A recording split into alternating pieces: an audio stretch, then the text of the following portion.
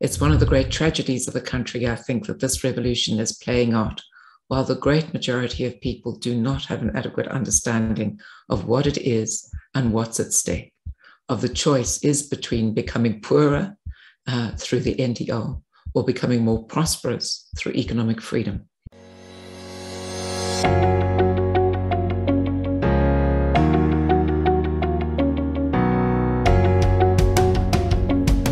Hello, my name is Donald, and welcome to the #1 media company, Worldview.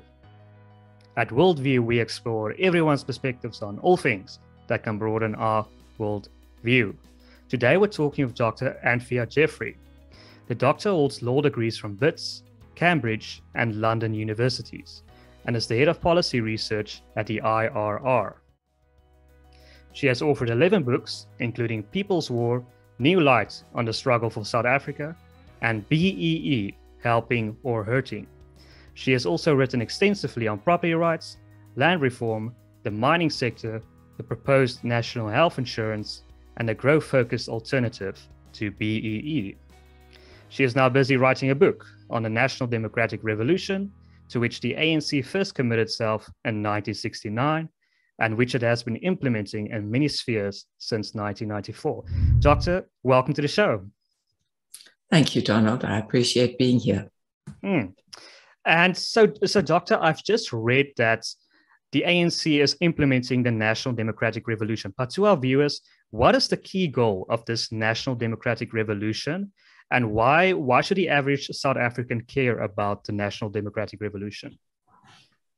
Because the key goal of the NDR is to take South Africa by incremental steps from a capitalist economy to a socialist and ultimately a communist one. According to the South African Communist Party, the SACP, and COSATU, the ANC's trade union ally, the NDR offers the most direct path to the socialist and communist future. And though the ANC itself generally downplays that socialist objective, preferring to use the language of transformation about its policies, in essence, it does share precisely that goal. And that matters because when you look around the world, we can see that socialist countries have always failed abjectly, whether you're talking about the Soviet Union in 1917 or Venezuela in the 21st century. These socialist countries have always been characterized by failing economies, high levels of inefficiency, disturbing levels of poverty, often hunger, harsh repression. And there is simply no example of where socialism has succeeded. And on the other hand, we know, again, if we look around the world, that there's an alternative way in which economies can be organized with a heavy emphasis on economic freedom in the real sense of the word. Not economic freedom as economic freedom fighters pretend it to be, in other words, comprehensive state control on a socialist model, but rather real freedom from excessive state intervention. So the state keeps small, it limits its interventions in the economy, it allows the private sector to meet the needs of consumers on a voluntary exchange basis through the market mechanism. And the countries which embrace that approach have much better economic and other outcomes. And this again has been evident for many years through various indices of economic freedom that are compiled by different organizations. One is drawn up by the Fraser Institute in Canada, which has been doing this since the late 1980s. Its most recent report came out in September 2021. And it shows that the most free countries, the ones that do best at limiting the power and role of the state, have average GDP per capita of about $50,600. These are a special type of dollar so that it's purchasing power parity. Whereas the least free countries have an equivalent figure of about 5,900. So it's about 10 times higher, your average GDP capita in the most free countries compared to the least free ones. And this benefit extends right through to the poorest 10%, because again, the latest figures show that GDP per capita for the poorest 10% in the most free countries is about 14,400, and it's about 1,500 for the poorest 10% in the least free countries. That's a massive difference again. and absolute poverty at a rate of less, income below $1.90 a day is less than 1% in the most free countries, but it's 34% in the most, sorry, I think I got that wrong, less than 1% in the most free countries and 34% in the least free ones. So huge divergence. And obviously, if you want prosperity for all your people, what you need to do is to be embracing economic freedom in the real sense of the term, moving away from the socialist objective of the NDR, embarking on the real structural reforms, which President Cyril Ramaphosa has promised us for some time, but has not in fact implemented. If anything, the NDR is proceeding under his administration with no sign of it being rolled back. So this is the choice that South Africa faces. We can keep on pursuing the NDR and the greater poverty and repression that will bring, or we can embrace economic freedom in the true sense of the word. I believe a country like Singapore's GDP per capita is 100,000 US dollars. So they would probably be like 20 times richer. Yes. But is there like a time frame to the National Democratic Revolution? Or is it as it goes along? It is seen, it was developed by the Soviet Union as a very incremental and gradual strategy. I think for the ANC itself, it sees it as about a 40-year process beginning in 1994. So we're getting closer to the end, but there is, of course, still many interventions to come. But the NDR has been playing out in many different spheres since 1994. And sadly, most South Africans have very little information about this, because though the information about the NDR is publicly available, the ANC regularly recommits itself to the NDR at its national conferences in documents which are available to all of us. The media and other commentators generally disregard the NDR. And so for the ordinary man and woman in the street, it's just something that they have far too little awareness of. So, Doctor, I've spoken to a person like Rob Davies, the former Minister of Trade and Industry and a member of the South African Communist Party. And I asked him about the NDR, and he says the hysteria around it, the quote, hysteria around it, is just from right-wing circles. It's nothing serious. So how would you respond to that? I would say that's typical of a good communist, because Rob Davies is, of course, a very senior member of the SACP. He's committed to implementing and advancing the NDR.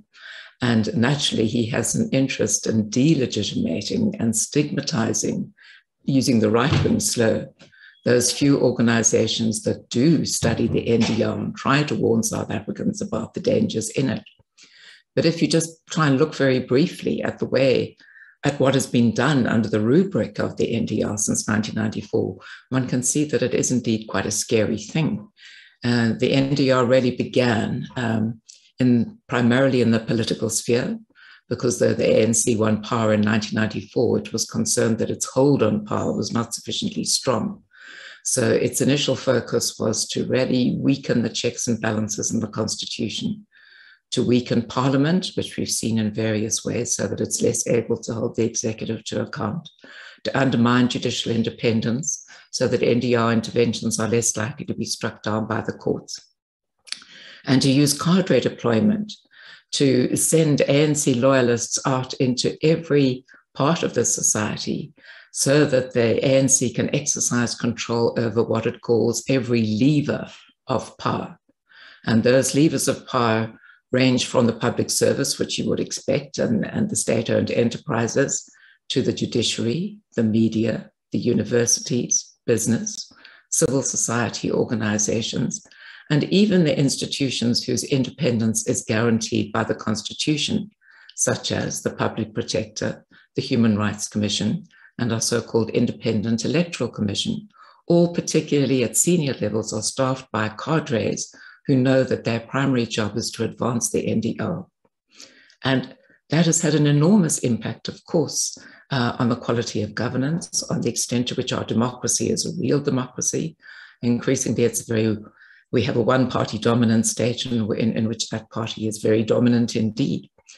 And at the same time, the NDR has been proceeding in socioeconomic spheres as well, initially more slowly, since 2012 more rapidly, because 2012 marked the start of the second phase of the NDR, which is supposed to be characterized by more radical steps. So we have had, for example, labor laws, which have increased the costs and hassle factor of employment and are a major reason why we now have such a crisis of unemployment in the country, with almost 75% of people between the ages of 16 and 24 unable to find work. It's also very much used the race divisions in the country, which it's exacerbated through employment equity and BEE rules on the basis that this will provide redress for past wrongs. But what it has in fact done is to cripple the efficiency of the public service, to undermine that of the private sector, and to push up many of the costs of providing public goods and services, because state tenders in particular have become tainted by corruption and inflated prices, as we can talk about in due course. What they've also done, and this has been critical to the NDR right from the start, is to undermine property rights. And this has been done on an incremental basis. And the IRR can talk to 30, 40 policies which have been introduced since 1994, all of which erode property rights, particularly in the land reform sphere, but increasingly affecting other assets too. And the culmination of that, of course, is the current emphasis on expropriation without compensation, which again, perhaps we can talk about a bit more in due course. So if you just step back and look at this from the political sphere to the socioeconomic sphere, the NDR is unfolding in very many different areas. And its overall effect has been to cripple the capacity of our economy to grow. We can't attract the investment that we ought to have. We have much higher unemployment than other emerging markets. And that has all sorts of spillover effects in terms of undermining stability, encouraging the kind of unrest that we saw in July this year, and so on. So the NDR is serious. Apart from its ultimate socialist goal, what it's doing right now is very scary for the country. And can one interpret the recent local election result as a rejection somewhat of the NDR? Yes, indeed. I think that because cadre deployment, employment equity, Black economic empowerment, tenderpreneurship have all had the effect of undermining the delivery of goods and services, I think there are many communities in the country that are very tired, impatient, angry with the ANC over the collapse of services, whether it's electricity, whether it's sanitation, or whether it's just the capacity to fix the potholes. People are very concerned about the ANC's inability to deliver. The evidence of corruption through the Sondo Commission, and of course, when a small elite has complete control over the levers of power, then there's an impetus to corruption and not enough capacity to curb it. And people are angry about that too. So there hasn't undoubtedly been a turning away from the ANC in this latest election. Unfortunately, not enough to put the ANC out of power in many municipalities. Partly, I think, because people are warned that social grants are linked to the ANC and they will end if people vote for other parties. Also, perhaps because other parties haven't done enough to capture the imagination of the millions of voters who've been staying away from the polls in increasing number for many years now. And okay, so the National Democratic Revolution has its roots in communism. How much influence does the South African Communist Party have over the Tripartite Alliance, or specifically the ANC? It has an enormous influence. Partly that's historical. And if you look back at the figures when the ANC held its conference in Tanzania, Morogoro, in 1969, at that point, there was only one member of its National Executive Committee that was not a member of the Communist Party. At the Karlsruhe Conference in 1985, you got a similar result, a few more communists, but undoubtedly communist domination. And what we've seen for a long time is that the communists put forward a policy proposal and then the ANC embraces it. Whether we look historically, things like let's adopt the NDR, first done by the SACP in 1962, and then echoed by the ANC in 1969. Let's embark on a people's war to help the ANC get rid of its black rivals inside the country, first really decided by an SACP delegation to Vietnam in 1978, then endorsed by the ANC in 1979. Or more recently, we look at 2017. In July 2017, the SACP held a congress where they adopted many resolutions as to the policy steps that were needed. And in December 2017, the ANC held a national conference where many of those same ideas came forward and were endorsed by the ANC. So it's that relationship which is so important.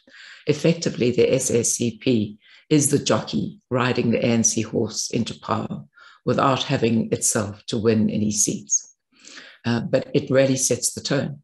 So a whole number of the policies that we see now, whether it's the big thrust emphasis on expropriation, whether it's the idea of state custodianship, whether it's the idea of localization to drive industrialization, whether it's the national health insurance proposal, whether it's the pending idea that we should have a similar national social security fund where the state would take control of private pensions, and very much the idea of prescribed assets, that the government should be able to direct the enormous savings which are to be found in private sector institutions and push those into state-run infrastructure projects and other needs of the revolution.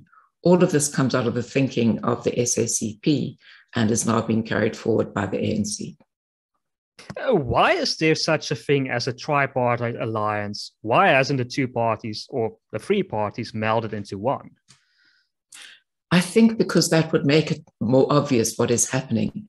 The ANC, particularly, in the apartheid period, when there was global outrage, naturally, at what was the racist policies of the National Party government, had a great deal of international support. Much of that support came from the Soviet Union and other communist countries, but much of it came also from Scandinavian countries, from European countries, from the US and so on. And if the ANC had overtly been the junior partner of the SACP, that wider support would have been very difficult to garner. And even now, if the ANC were clearly to merge with the SACP and clearly to espouse the socialist communist goal, that would make it more difficult for it to maintain its legitimacy in the wider world and also within the country, because the Institute has been conducting opinion polling now for a number of years. And it's very clear that the great majority of South Africans don't share the radical objectives of the ANC-SACP alliance. You ask them if they'd rather have a political party that promises expropriation without compensation on a big way, or whether they would support a political party that promises growth and jobs. 80% say it's the growth and jobs option that they'd prefer. And so the ANC is actually also out of step with its electorate. It's important too that it should not be too frank with its electorate, and maintaining the fiction of these separate organizations enables it to do so. That's interesting. So, Doctor, you mentioned earlier expropriation without compensation. Many viewers are baffled why the ANC is so determined to get this. I've spoken to Dr. Peter Hammond. He has said that one of the main reasons for expropriation without compensation, why this is being driven, is because of Chinese influence. He says the Chinese wants to seize assets in the event that the ANC is unable to pay its debts, or the government of South Africa is unable to pay its debts. It's what happened in Zimbabwe, according to him. Is there any truth to that? I think the situation is a bit different here at the moment, at least, in that I don't think we have that much debt to China, because China's been rather wary of lending directly to us. We have a debt to the BRICS Bank. But I also think that increasing Chinese, Russian domination, increasing Western weakness mean that the global balance of forces is such that the ANC now feels more encouraged to advance expropriation without compensation and generally step up the pace of the NDR, which would have been more difficult to do. But immediately after the collapse of the Soviet Union, it would have been very difficult to do that. Now we tended to forget the failures of communism, and the global environment is more suitable, and the domestic environment is more suitable too, because after so many years of NDR implementation, we have the negative consequences I talked about before: low growth, limited investment, very high unemployment. And people are becoming desperate enough to believe that if only they could get some land for free, perhaps that would help them. Whereas in general, and still, there's no major interest in land reform among the great majority of Black South Africans. Some Black people, of course, do very much want to become commercial farmers, but the great majority of Black South Africans want to move into the cities and have jobs and earn their own salaries and acquire their own houses. So why is the ANC pushing it? Well, it's really been pushing it all the way back to the 1930s, when Moscow identified land reform as an important weakness. Because of skewed land ownership, it was a wedge issue that could be used to weaken property rights in one sphere, and then to expand that weakening of property rights into other spheres as well. We saw it in 1955 with the Freedom Charter, drawn up very much by the SACP, by some of its most prominent members, and then endorsed by the ANC. Talks about redividing the land among those who work it. In the 1980s, there was a not very well publicized plan on the part of the ANC to really vest the land in the hands of peasant farmers, and then to collectivize those farmers in the second phase, but as the NDR moved into its socialist sphere. So it's been there for a long time. And again, more recently, if you look at what's been said by the ANC since 1994, first clear statement in 2002 at the Stellenbosch National Conference: we have to eliminate existing property relations in order to advance the NDR. In 2007, we have to get rid of the willing buyer, willing seller principle in land reform and have a new Expropriation Act. In 2012, we have to embark on this new and more radical phase of the NDR and do more to confront capitalism. In 2017, we must make sure that expropriation without compensation is available to us as a tool for land reform. But of course, once you have expropriation with compensation available through the Constitution, then the reach of it can expand beyond land into other kinds of property as well. And already we're beginning to see that kind of expansion, because the EWC Constitutional Amendment Bill put forward by an ad hoc committee talks about not only land, but also the improvements on it that should be subject to expropriation for nil compensation. And those improvements could range from people's houses to shopping centers, factories, mine shafts, and so on. So the improvements is already a big expansion away from land alone. And it's possible that in time we'll see intellectual property shares, any number of assets being subjected to nil compensation. If I can play devil's advocate, I just read a book, The ANC's Last Decade, by Dr. Ralph Mateka. I might be mispronouncing that, but he says that the ANC is overwhelmed with the idea of democratic centralism. I believe that's the phrase he coined. And so you would argue perhaps that it's really people like Mbeki, Ramaphosa, or Zuma that decides what happens within the ANC. It's not the ordinary branches, like you mentioned, like the decision made in 2007. So is that a valid criticism, that it's only people at the top that really decide what happens at the national level? I think that's absolutely right. And the democratic centralism idea is a well-established Leninist concept, that of course you can have some interaction from the top with your party members while you're discussing a policy proposal. But once the decision is made, then it is binding on all members of the party, and they are obliged to implement it. And very much we have a small group at the top, the Politburo of the SACP in particular, the National Executive Committee of the ANC, and in particular its National Working Committee, which are the drivers of the NDR. And I think that very many of ordinary rank and file ANC members would have very little insight into what this relative elite, this small group, is deciding that the members of the ANC, want. And again, at times, opinion polling brings out that contrast very clearly. R.W. Johnson, I think, who's a well-known author on South Africa, conducted some opinion polls for ENCA in 2017, before Ramaphosa became the ANC president, when the choice was between Zuma and Ramaphosa. And he asked people, well, don't you want the expropriation without compensation, the radical redistribution that Zuma will bring? Or do you want the sort of policies, business-friendly policies that we think Ramaphosa might usher in? And a big majority in favor of the business-friendly policies associated with Ramaphosa. And yet, when those 400 delegates assembled at Nasrec in December 2017, the resolutions they adopted, nationalize the Reserve Bank, make EWC available as an option, examine the introduction of prescribed assets so that we can funnel pension funds into the state's preferred projects.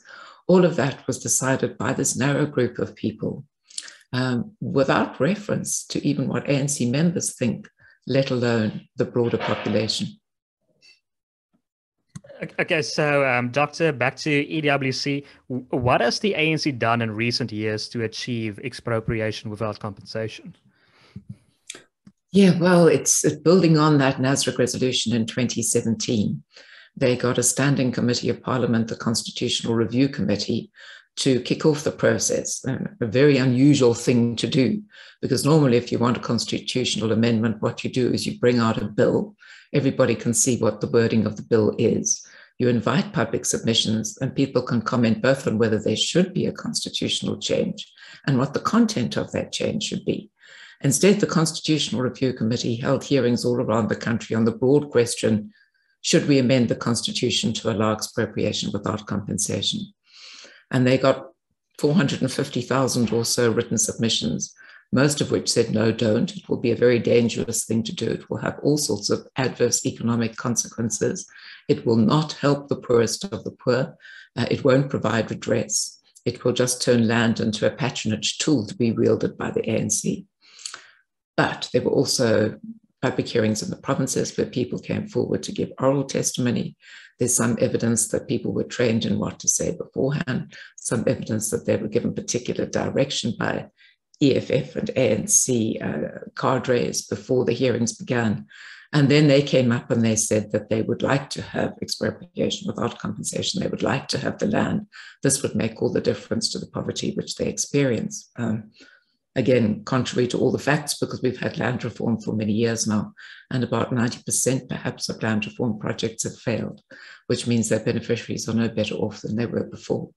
But the orchestrated upsurge of, yes, let's have EWC was achieved via the Constitutional Review Committee, and then ignoring all the written warnings, it went with those those oral submissions and recommended that the Constitution be changed. Then we had a convoluted process with the ad hoc committee, subsequently established by Parliament, which took us through a couple of drafts of what this bill might say. And the initial changes were not that, they were certainly very worrying, but not as extensive as they are now, because the second draft introduced only in July this year suddenly allows the state to take custodianship of certain land being left entirely undefined. And it also allows Parliament to decide from time to time by 51% majority when nil compensation should apply. So it's aimed to give Parliament a completely blank check on the circumstances in which expropriation without compensation will apply. It will need to be linked to land, but land and the improvements already take you far towards many different asset types. Then in addition to that, because you need not only the constitutional change, you need a law of general application which can provide the nuts and bolts of how expropriation is going to be carried out. So we also have the expropriation bill, which first, in fact, came to public attention in 2008 after the Polokwane decision in 2007 that there should be a new expropriation bill, which would move away from willing buyer, willing seller. And that version was clearly unconstitutional. The 2013 version was clearly unconstitutional.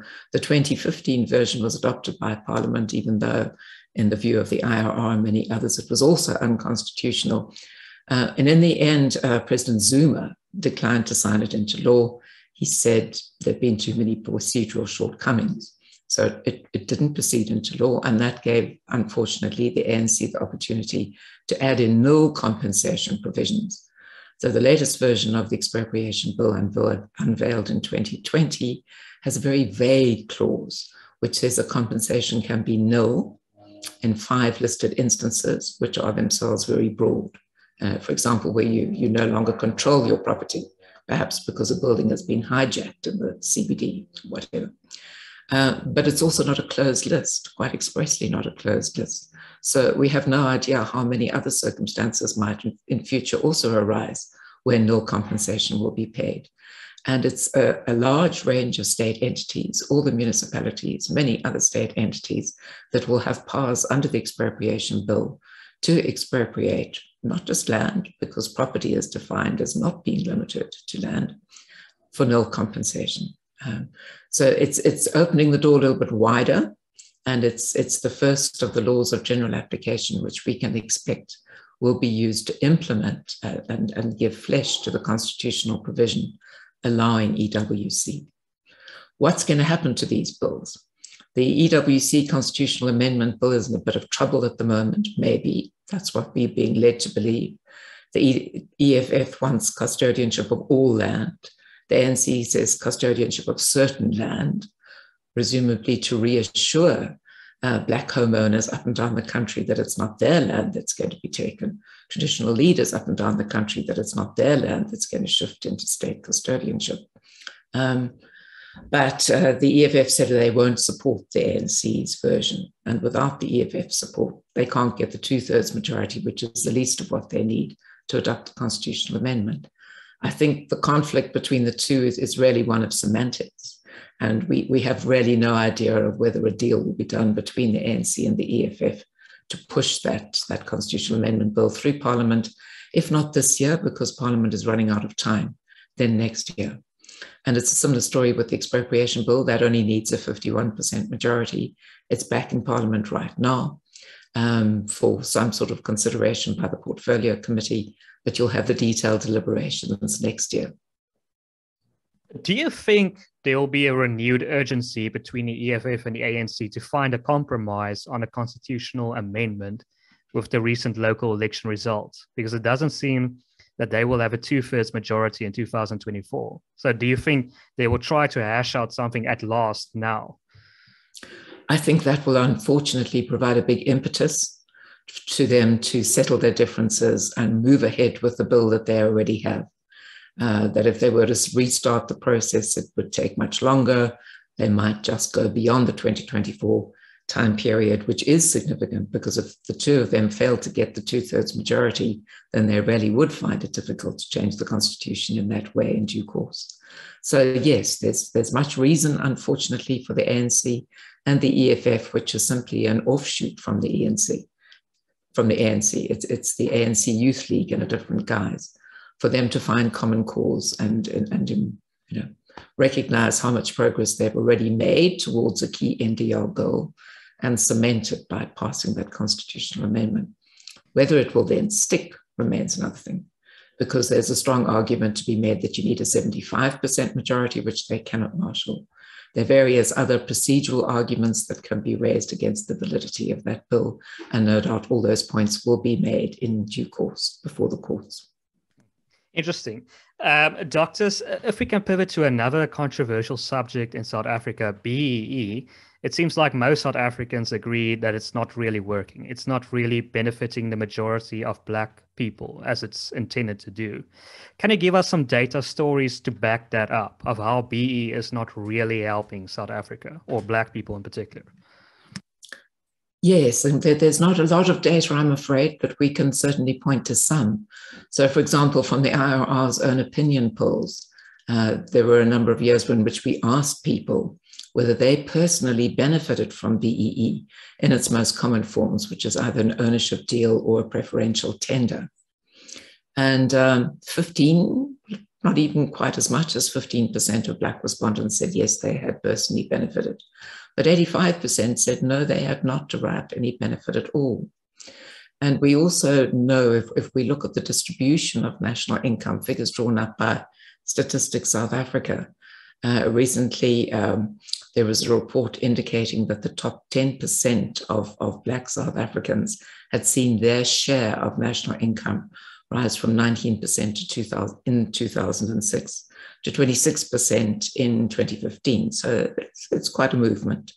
and a similar sort of movement for the next 50% of Black South Africans. But among the poorest 40% of Black South Africans, their share of national income had been 3.4% in 2006. It was still a paltry 3.7% in 2015. So through all those years of BEE implementation, of the rules being tightened up, more strictly enforced, the 40% of Black South Africans saw no increase in their share of national income. And we also, of course, have stories from the ANC itself saying it only helps the elite. So Pravin Gordhan, when he was finance minister in 2009 in the first Zuma administration, said BEE hasn't worked. It's helped only a small number, small proportion, and that isn't good enough. We've had the National Planning Commission looking at BEE and saying it only helps a small group. We had Matthews Pauser saying it only helps a small elite, and so on. So we've even had the SACP, which is worried now about the extent to which BEE leads to entrepreneurship, leads to corruption, saying BEE is really the key reason why our Gini coefficient of inequality is going up.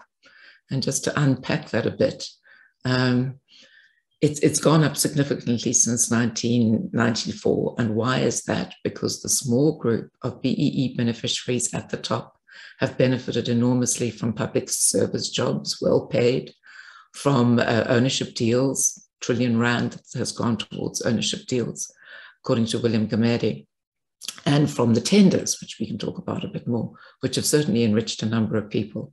And at the same time, we now have 10 million Black South Africans who are unemployed and therefore destitute. So the gap between the small number of rich people and the vast number of destitute people is enormous. And that's the reason why we have such high inequality and why that intra-Black inequality overshadows everything else. The Black population makes up 80% of the South Africa's population. If inequality is widening there, then the Gini coefficient is undoubtedly going to get worse rather than better. So the SACP didn't say that we should get rid of BEE, but it is an indication of how it is widening intra-Black inequality rather than helping the entire Black population, which is what we need redress measures to do. Yeah, it seems like it's only really benefiting people like Patrice Motsepe or Ramaphosa, or did benefit them. But so I've read an article that you've written about BEE, and it's very interesting. You mentioned that BEE actually makes items and services more expensive. Can you explain to our viewers why is that the case? Yes, indeed. Perhaps one should start with the words of an unnamed BEE entrepreneur who said this to the Star newspaper in 2012. Well, of course, they're inflated prices, he said in essence, because you have to pay to the political principals in order to be considered for a tender. You have to pay for the actual tender when it comes up. You have to be paid when you've done the work. And you have to grease the machinery. In other words, you have to keep making contributions to the ANC, the SACP, the ANC Women's League, the ANC Youth League, etc.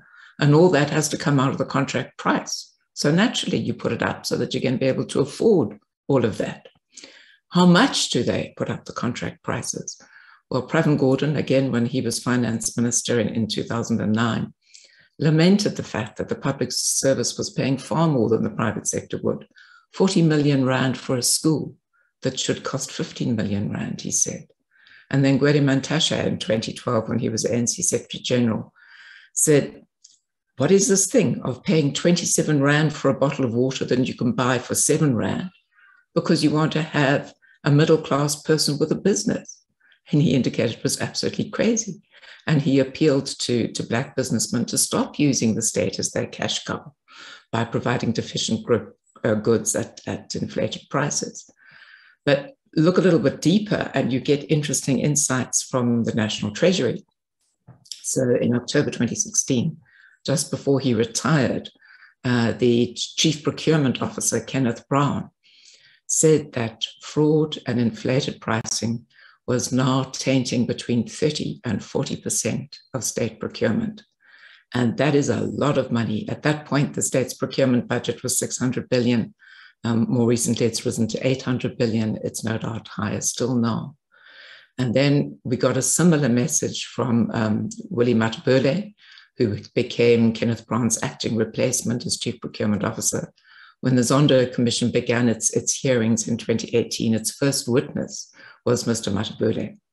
And he said about 50% of the contracts just deliberately don't apply the rules. And the moment the rules are not being applied, say because you've got an emergency situation, then you'll find, in his words, a contract that begins at 4 million rand is still sitting at 200 million rand. And he says this has an enormous impact on all South Africans because the state is the principal provider of goods and services to so many millions of people. And it's a tragedy because the real benefits, the fraudulently often acquired benefits, are going to a very narrow group. And the great majority of South Africans finds that there's less left over to provide the goods and services they so badly need. Yeah, so we know that there's a problem with BE or it's not working. What are some sensitive alternatives to BE? Well, the IRR has for many years been arguing for an alternative system, which we call economic empowerment for the disadvantaged. And that would have three key elements. First of all, we would reward business for doing the things a business ought to do, for investing in the country, for employing people, particularly for expanding employment, for helping to bring in capital investment, for innovating, for contributing to tax revenues, for contributing to exports. For all of these fundamentally vital business contributions, business would earn voluntary EED points on a completely new scorecard. Secondly, would say we have to have something that reaches down to the grassroots, that doesn't just help the elite. So we think that if you look at three areas of particular failure in state provision, education, healthcare, and housing, we would do much better by taking the bulk of the money that's being so badly spent by bureaucrats in those three spheres, and amounts to well over 700 billion at the moment, and redividing it up and redirecting it to low-income households in the form of vouchers, which are exchangeable only for schooling or for housing or for healthcare, so they can't easily be abused. And then it would mean if we take the schooling option, for example, which we can talk about a bit more if you would like in time, that means that parents finally have a real choice. What school do they want their children to go to? That's a choice that the middle class has now. But this would mean that low-income households could also have that choice. And the schools would know that the families have a choice. And so they would have to start competing for the custom of those families, which means they'd have to hold their fees as low as possible. They'd have to improve their efficiency as much as possible. They'll have to make sure that schools are well run, that discipline is maintained, that teachers are in class on time teaching so that they can compete. And you would have many more independent schools springing up to meet this new demand. We do have some already, like the Spark schools, Curra schools, some of which are already moving into townships. We would find many more independent schools being established in informal settlements, in township areas where people with vouchers live, in the rural areas, etc. And with the schools with all these incentives to improve their performance would undoubtedly become much better and quite quickly. So we think the vouchers are a very important part of a different empowerment system. And you'd get a similar outcome with housing, where people would be able to start meeting their own housing needs, whether it's upgrading a shack or buying a house or renovating something that they already have. And in the healthcare sphere, where instead of having to rely on the dreadful public clinics and hospitals, which so often don't have medicines, aren't clean enough, don't have caring staff, they could take out low-cost medical scheme membership and go to the private sector for their primary health needs. And again, there'd be a new emphasis on efficiency and keeping costs down in order to attract the custom of those millions of people. So we think that's the second key element of our EED idea. And then the third one is that we want to get away from race. So long as we have BEE, we have to keep dividing the population into blacks, coloreds, Indians, and whites, using informally the very same apartheid era classifications that were condemned around the world and across the country before 1994, which were in fact repealed by the National Party government in 1991, 30 years ago. But because we have BEE, we still use those apartheid era classifications in some informal classification system that nobody quite knows how it works, but it's there. We should dispense with that. We don't want to keep on dividing people up by race. And if we look at socioeconomic status, if we say who is disadvantaged, who most needs the help, then we apply a means test, as we already do with the social grants. And people who have low income would qualify for help. And the sons and daughters of the political elite would not, which would also be a fairer outcome. And people might worry that whites would then also qualify, and a very small proportion of whites would, because they're about 1% or so of the people living in poverty are white. So they could also get a benefit. But the great majority of all the benefits would go to people who we currently think of as Black. And at the same time, by dropping race classification, reducing racial polarization and this sense of zero-sum competition, we could move to a point of much greater social cohesion in the real sense of the word.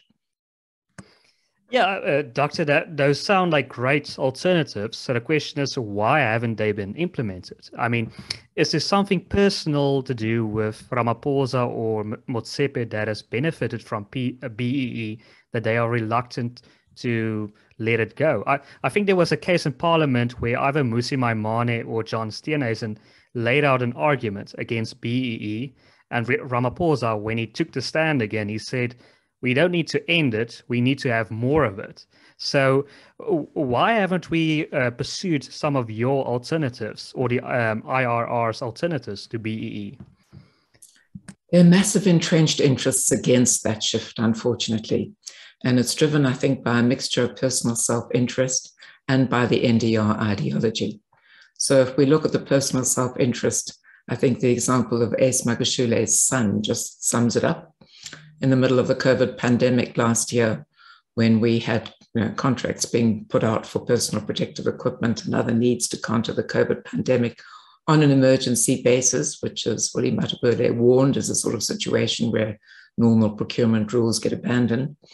Ace Magashule's son was able to secure a contract worth, I don't know how much, for his company, of which he is the sole director. And the very next week, he went out and bought a 2 million rand BMW. So, and as Ramaphosa has warned, Ramaphosa, when he was saying the ANC is accused number one when it comes to corruption, did also recognize that the children of the ANC leaders in the party and in government are often told about tender opportunities before anybody else knows about them. So they're able to get them. And this, of course, keeps the wealth in the family. And it makes it, I expect, very difficult to have sufficient, to put the public interest before self-interest. And then the other major factor is the ideology, because BEE and employment equity vastly increase state power to begin with. They increase state power over business. They keep limiting business autonomy more and more. They make business always on the back foot and very wary to oppose the state. Even when policies like EWC come up, overtly they don't criticize it because they know they're likely to be vulnerable on their employment equity and BEE scores, because you simply cannot comply with the racial targets which are being imposed, which are already quite unrealistic. And apart from that, you also have, unfortunately, through these policies, a great deterrent to investment. So South Africa just doesn't attract the FDI that it should, therefore much lower growth, therefore much higher unemployment, and therefore from the NDR perspective, much greater revolutionary potential in the country as more and more people become poor and desperate. And that revolutionary potential is needed to drive the NDR forward to its final socialist end. So they have an ideological interest in maintaining what helps the rich and impoverishes the poor. It's very sad. It seems like we have a big problem on our hands. But Doctor, I see our time is running out. One last question I want to ask you is about education vouchers. A lot of people are frustrated with the education system. Can you tell us how an education voucher will help us solve many of those problems? Yes, indeed. We do have a growth of private schools, independent schools in this country, part of a global trend where across the world in countries like India and Kenya and Nairobi, millions of children are attending low-cost private schools. They're avoiding the free public schools because those free public schools offer such a poor quality of education, and going to the low-cost private schools, which offer a much better education. But obviously, many more people could afford that option if they had the benefit of a tax-funded voucher. If as a low-income household, you were able to obtain a tax-funded voucher, which you could exchange for schooling for your children at an approved school, then obviously, as I said before, you have the choices now available to the middle class, and the schools have to compete for your custom. The public schools have to get much better. Doesn't mean to say that we'll have no public schools left, but if they're going to attract the custom of those parents, they have to really up their game. The independent schools will increase. There may be schools started by faith-based organizations or civil society organizations. There'll be a whole plethora of choice, and that choice will be very good for South Africa. It depends partly on money, and the money can be obtained not by increasing spending, which we can't afford to do, but by redirecting our existing spending. At the moment, we have billions of rands being badly spent by bureaucrats. We should redirect those billions of rands into education vouchers for low-income households, where parents have an enormous personal interest in ensuring that the money is used to the best possible effect. Just quickly, it just came to my mind. Is there an equivalent of an NDR in a country like India, a National Democratic Revolution? Yes, there would have been. I haven't studied it enough, but certainly when the Congress party came to power in India in 1948, they were very much influenced by communist Marxist thinking. So for many years, you had a vast degree of state control over the economy, became known as the Raj, the license Raj. You had to get a license for every economic activity. And it's only really, in the last 10, 20 years that India has fundamentally started to reform and seen enormous growth as a result. So yes, it was the Soviet Union's idea that the NDR should play out in every Asian and African former colony. Most of them would come to independence with a largely capitalist system. If you could get them to abandon that capitalist system, embrace socialism, they would move into the Soviet sphere of influence. And they set out the sort of steps that should be taken to move countries from the one path to the other. Well, that's fascinating. And it seems like if in India it can be largely overcome, perhaps it can be in South Africa as well.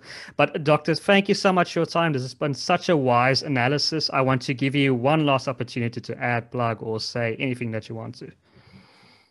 I wish that many, many more people were aware of the NDR.